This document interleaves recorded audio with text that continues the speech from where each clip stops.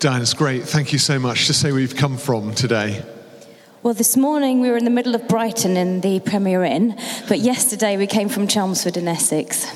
Yeah. And obviously, we've been friends for a long time, but particularly I'm Patrick's prayer partner, and that's been quite a journey. Do you just want to explore a little bit about moving out of XLP and all that you saw in your life in South East London?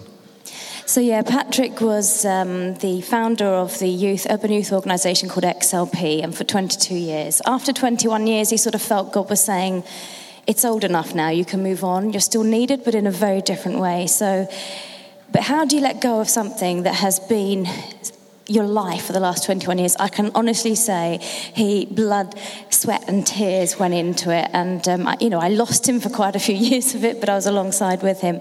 So laying that down was very, very hard. But it came out of a new passion that God was stirring up. And many of you may have read his books. One in particular, When Faith Gets Shaken, that came out of him about to go to surgery. We knew the surgery was coming. It had been looming for about 6 years. And just before he went into surgery, he wrote a blog called When Faith Gets Shaken. How do you find God when everything seems to be just going wrong? And it was one of those things that went viral. It was strange. And he ended up writing a book about it. And he then went and did a tour, and people would come, and it was talking about opening up those conversations, being real about life, those Tetris moments when there's just too much.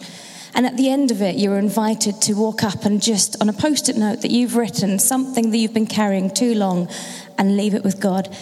And you'd have thousands of people through this tour just putting these things on the cross. They were completely anonymous. And we'd be standing there at the end of it with the church pastor going, we had no idea that people were carrying so much stuff. And as Patrick opened up and was honest about what he was carrying, the fears, his own anxieties, he was actually struggling with depression. We didn't even know what the word meant. And as we opened up, everyone else seemed to want to go on the journey with us. We were inundated with emails, inundated with messages. So out of that, we felt we really want to be able to find a way to support people, because NHS, as you know, funding has been cut. It's not always got all the answers. And yet we've had some wonderful campaigns by the Royals and other organisations just raising awareness. And you've got so many people, yes, I'm struggling, where can I go? And that's where the issue is, isn't it? Just to give you a bit of colour, Patrick had a condition which meant his legs bowed, and he had to have each leg broken in 16 places. Mm-hmm. And each operation involved putting metal pins through his legs, breaking his legs, and then straightening his legs. Yeah. And then in an external cast for 6 months. He had to lie down for 3 months. Well, we were told it could be up to 3 years each one, so we had no idea how long it was going to take. But we knew we had about potentially 4 or 5 years of just difficulty. Yeah. I mean, extreme pain. In terms of not just the operational pain, but subsequent pain. Yeah. It's like having your teeth pulled out, but for 6 months at a time. So, it was just quite a sort of journey. I mean, obviously we've gone forward. And Will, you were so helpful. I remember when Patrick was in the hospital the first time round, and it's like rocket fuel to someone who struggles with anxiety. He was in an absolute state, and I didn't know what to do. And I remember calling you, and you were so helpful. So I've never publicly thanked you for that. So thank you. Thank you. It's my absolute pleasure. He's helped me out of a box so many times. Yeah. Now, Kintsugi Hope, your charity now, it didn't occur, though, in a vacuum, because when you were working in Peckham and Camberwell, you were walking alongside people who were the victims of gang violence, women who lost their children to knife crime. You were living alongside, deep emotional pain for most of that time. You were living really deep, weren't you, in the community? Yeah. And now you're seeing those people also, they're also kind of investing in the emotional outworkings of what Kintsugi Hope is doing. So in terms of having a place to put your pain, how is Kintsugi Hope now doing that work? What's it look like in terms of your operation? Well, just to explain what Kintsugi is. So when Patrick had his second operation, he managed to, when he got over some of the mental trauma, he was able to read a little bit. And it was just short bits, and one of the pages that he came across was all about the image of Kintsugi. And if you don't know it, I think I've got a slide that I sent through. You and I, if we have a bowl and we break it, we might throw it away, or we will try and fix it with super glue. And the idea is to hide the cracks, whereas with Kintsugi, no, I don't know, not that page. No, that's another thing completely. Find the broken bowl. There's a broken bowl. There's a broken bowl that will appear. There, no, that's the fixed bowl. Oh, that's the fixed bowl. Let's try and find the broken bowl. There we go.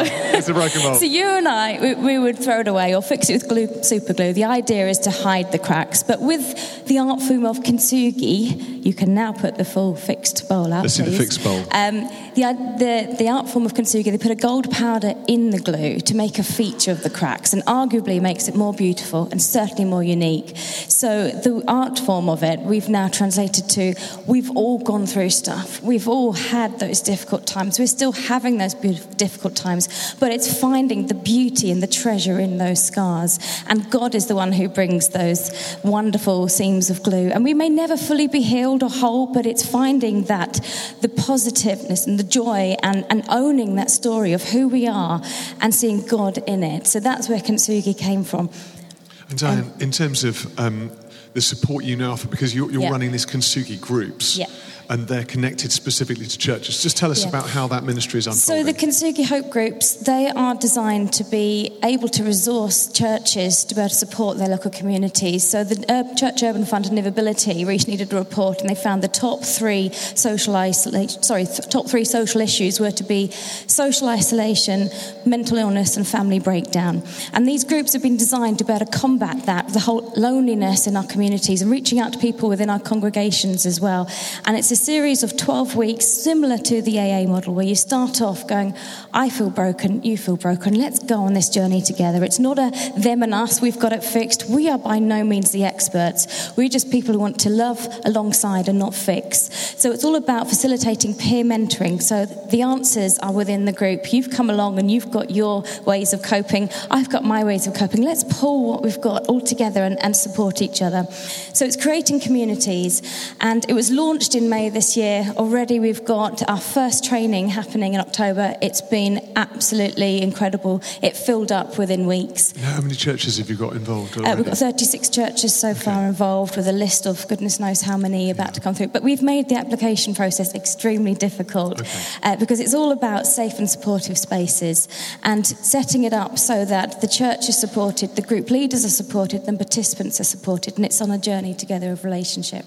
And Dan, if people want to connect with you today, what should they do? So come and say hello to me. I'm at the back. We've got loads of flyers about it. Have a look at our website, kintsugihope.com/groups. There's the whole lot of information about it there. But yeah, just drop us a line. Come and say hello.